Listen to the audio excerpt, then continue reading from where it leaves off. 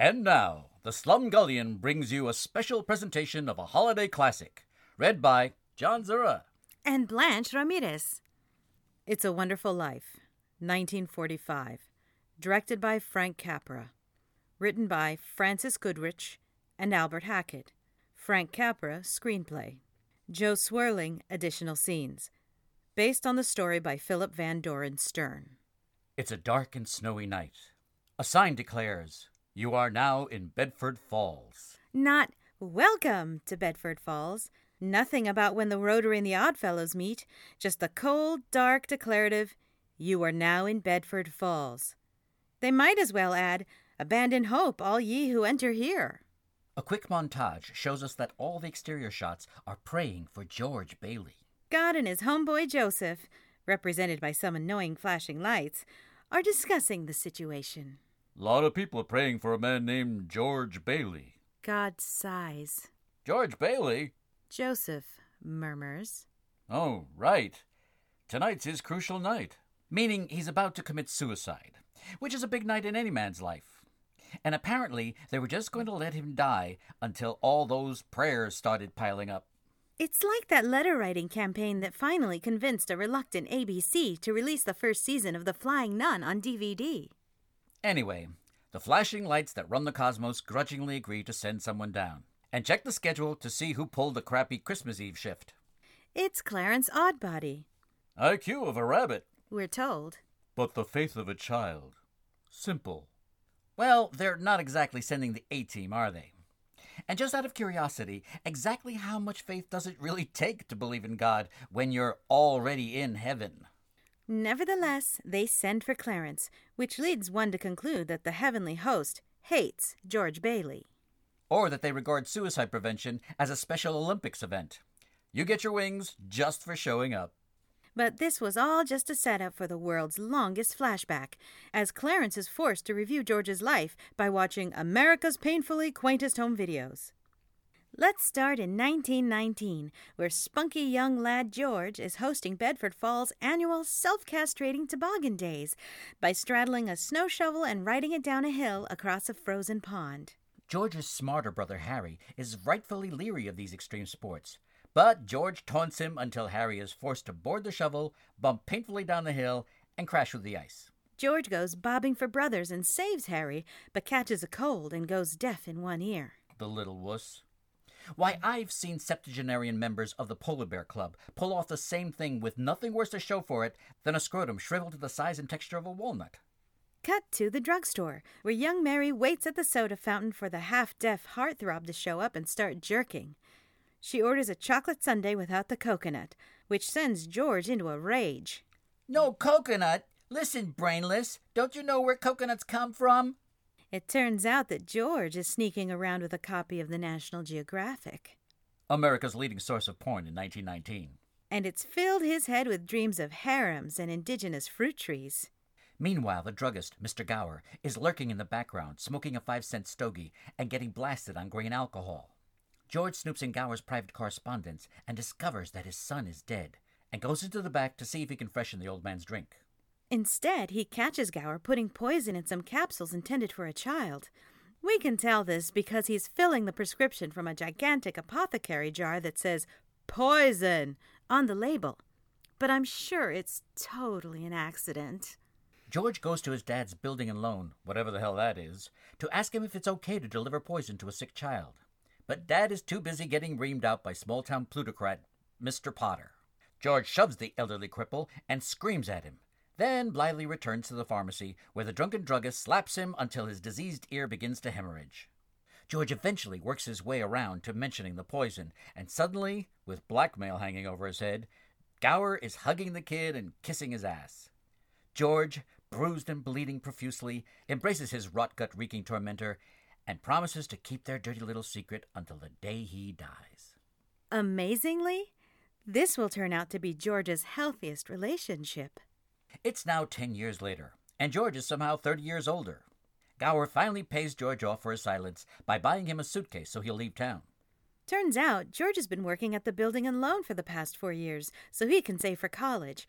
And now Harry is graduating from high school and preparing to take George's place. To celebrate his commencement, Harry sexually harasses their black maid, Annie, by chasing her into the kitchen and spanking her ass. Thanks for saving him from an icy tomb, George. Good call. Anyway, George is leaving for college at the tender age of 38, and it's a shock for Dad, who hopes he'll come back and take over the building and loan. But George has ambitions and high ideals. He wants to erect amazing structures and plan modern cities. In short, he wants to shake the dust of this crummy little town off his feet and play Gary Cooper's part in The Fountainhead. George hangs around Harry's high school graduation dance. He's sort of the jazz age equivalent of Matthew McConaughey's character in Dazed and Confused. George and Mary reunite in the gym, reliving those golden days when he called her brainless, then got slapped around until he bled. Then Harry announces the big dance contest, and George and Mary do the Charleston in a scene that's only slightly more depressing than they shoot horses, don't they? Unfortunately, they're cutting a rug at Beverly Hills High School, which has a pool under the gym floor, and thanks to shenanigans, tomfoolery, and a large quantity of bathtub gin, they fall in. Mary and George walk home, dressed in a robe and a football uniform, respectively, pausing to sing Buffalo Gals and to vandalize the Munsters' house. George breaks a window with a rock and makes a wish that he'll escape Bedford Falls, see the great wide world, and build bridges and skyscrapers and huge modern dams and do great things for mankind. Then Mary breaks a window and makes a wish that all of George's dreams will turn to ash and he'll wind up a miserable failure, stuck for the rest of his life in this dismal little burg that he hates. Because she loves him. George gets lyrical and goes off on some weird rant about making Mary swallow the moon, which is clearly a dirty metaphor. But it's not enough for the old voyeur peeping at them from a nearby balcony, who loudly demands that George give her a little lip and tongue action. George doesn't like to be micromanaged, however, and exceeds expectations by tearing Mary's robe off. George's naked prey retreats to a clump of hydrangeas, while George slowly circles the bushes, tauntingly holding her robe just out of reach. But the sexual extortion is derailed when George's dad has a stroke. The building and loan which George loathes will be dissolved unless he takes over. So, naturally, the chump gives his school money to his kid brother, who goes on to become a football star and to marry a hot blonde.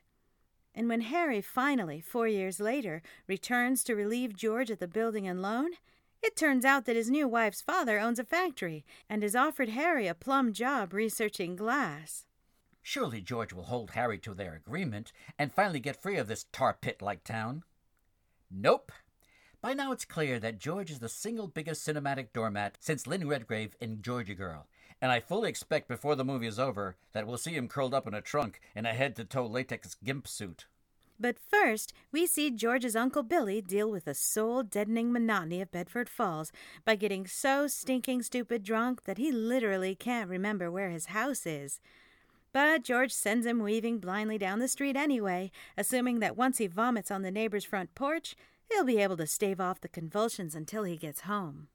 As it turns out, George's mom has also had a few too many, because she comes out of the house and kisses her grown son full on the mouth. George responds by kissing her back and saying, I can see right through you, Mother. Right through to your back collar button. Which I guess is a roundabout way of confessing that he watches her through his X-ray specs.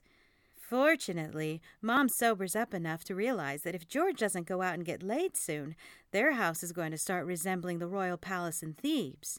So she tells George to go pester Mary, who's back from, I don't know, spinster school, I guess. On the way, George tries to pick up town slut Violet, but he won't spring for a motel room and wants to rut al fresco. But as the designated municipal floozy, Violet has the monopoly power of a local cable franchise, and when George can't meet her quote, he's forced to drag his sorry ass over to Mary's house for a potluck booty call. George and Mary sit in the parlor and pitch passive-aggressive woo until Sam Wainwright, the Richie Rich of Bedford Falls, calls from New York to offer them both a chance to invest in the plastic soybean business. George explodes. He doesn't want any part of marriage or wealth or happiness. He just wants to go abroad and mispronounce the word Venezuela. But he's seduced by Mary because her hair smells terrific. Cut to George and Mary emerging from the church on their wedding day. Ironically, it's raining. Well, at least George can finally get out of this abysmal postage-stamp-sized town, if only for a 2-week honeymoon. New York, Bermuda, the highest hotels, the oldest champagne, Seems George got married on Black Monday, and the angry mob outside the building and loan has all the earmarks of a run on the bank. Okay, I admit, that's ironic. The panicky shareholders demand their money, or they'll sell out to Potter. But George buys their loyalty with all the cash intended to finance his honeymoon. Man, Bedford Falls is starting to look like that Twilight Zone episode where William Shatner's car breaks down in some sinister small town, and he and his wife are prevented from leaving by a magical napkin dispenser. Mary calls George and tells him to come to their new home. The abandoned old house with the broken windows. Inside, the place is falling down. The stairs are missing treads, the roof is leaking, and though it's hard to tell from the black and white photography, I'm pretty sure someone has written Piggy on the wall in blood. Cut to George and Mary helping the stereotypically Italian Martini family move into Bailey Park, which is not only the most depressing-looking housing tract ever grafted onto the ass end of a one-horse town, it was also built on top of an old cemetery, so the pools are probably filled with angry Native American skeletons. Then World War II comes along, and everybody gets to be a hero except George, who is reduced to collecting scraps of rubber and blowing a whistle at people who don't pull their shades all the way down. Well, we're over an hour into the film, and guess what? We're still in a flashback. God tells Joseph to wrap this thing up so we can get to George's special day. It starts off with Harry getting the Congressional Medal of Honor, and George getting a visit from the bank examiner. Then lifelong alcoholic Uncle Billy absent-mindedly hands the entirety of the building and loan's cash assets to Mr. Potter. Meanwhile, George gives his last few dollars to Violet so she can go to New York, because she's peaked as a prostitute in Bedford Falls and needs to find a street corner with room for advancement. George finally decides to stand up for himself by throwing Uncle Billy under the bus. "One of us is going to jail," he snarls. "and it ain't going to be me." He goes home and storms around the house, freaking out the kids and refusing to tell them how to spell frankincense. He grabs the phone away from Mary so he can insult his daughter's teacher and threaten her husband. Then he screams at his kids and throws things around until the big-eyed tykes tremble in fear and begin to weep. Watching this scene, I couldn't help thinking, this is the best Christmas ever. Admittedly, my family set the bar kind of low. George goes crawling to Potter for help, pissing his last few drops of dignity down his pant leg. Instead, Potter summons the police, so George runs off to Martini's bar where he gets liquored up and prays. The teacher's husband punches him in the face, which George takes as a sign that he should go drive drunk in a snowstorm until he crashes into a tree. Well, things have taken a dark turn, but thankfully, he's still got his life insurance policy, so he goes to the river to drown himself, too intoxicated to realize that suicide voids the policy. George wishes he'd never been born.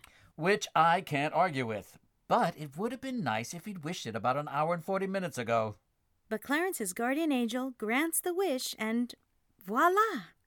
George was never born. He has hearing in his bad ear, his split lip has healed, and suddenly it stopped snowing.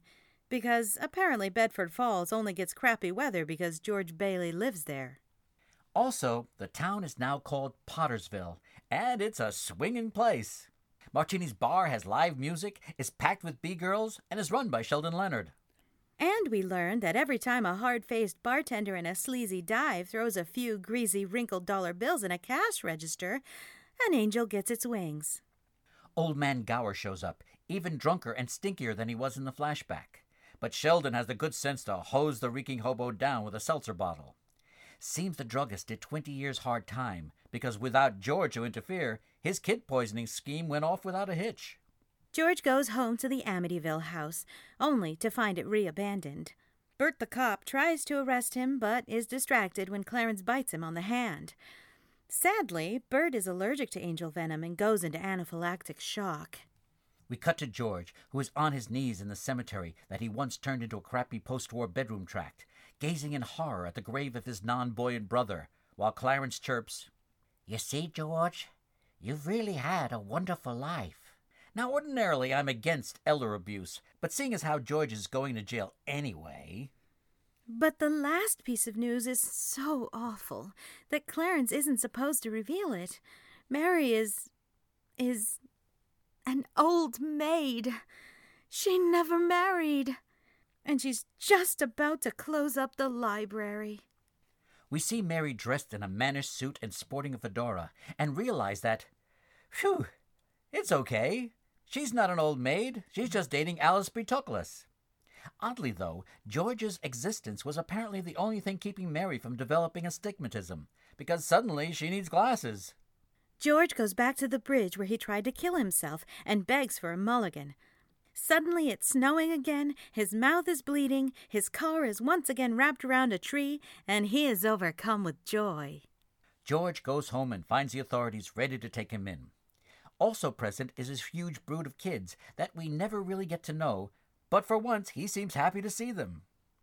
Then Mary arrives, and she knows him, and can see without glasses, and isn't a lesbian anymore. It's a Christmas miracle. George stands by the tree while all the supporting players troop past and dump their spare change on a card table. Oh, I guess that's the Christmas miracle. Mr. Martini empties his jukebox and his cash register and gives all his money to George. But Mary still demands that he serve everyone with free wine as well. Well, okay, Your Highness. How are you fixed for socks and underwear? Suddenly, Harry is undead and shows up to make a sappy toast, and everyone sings a premature chorus of Auld Lang Syne. Then George bumps the tree, causing an ornament to tinkle, and daughter Zuzu lisps, Teacher says every time a bell rings, an angel gets his wings.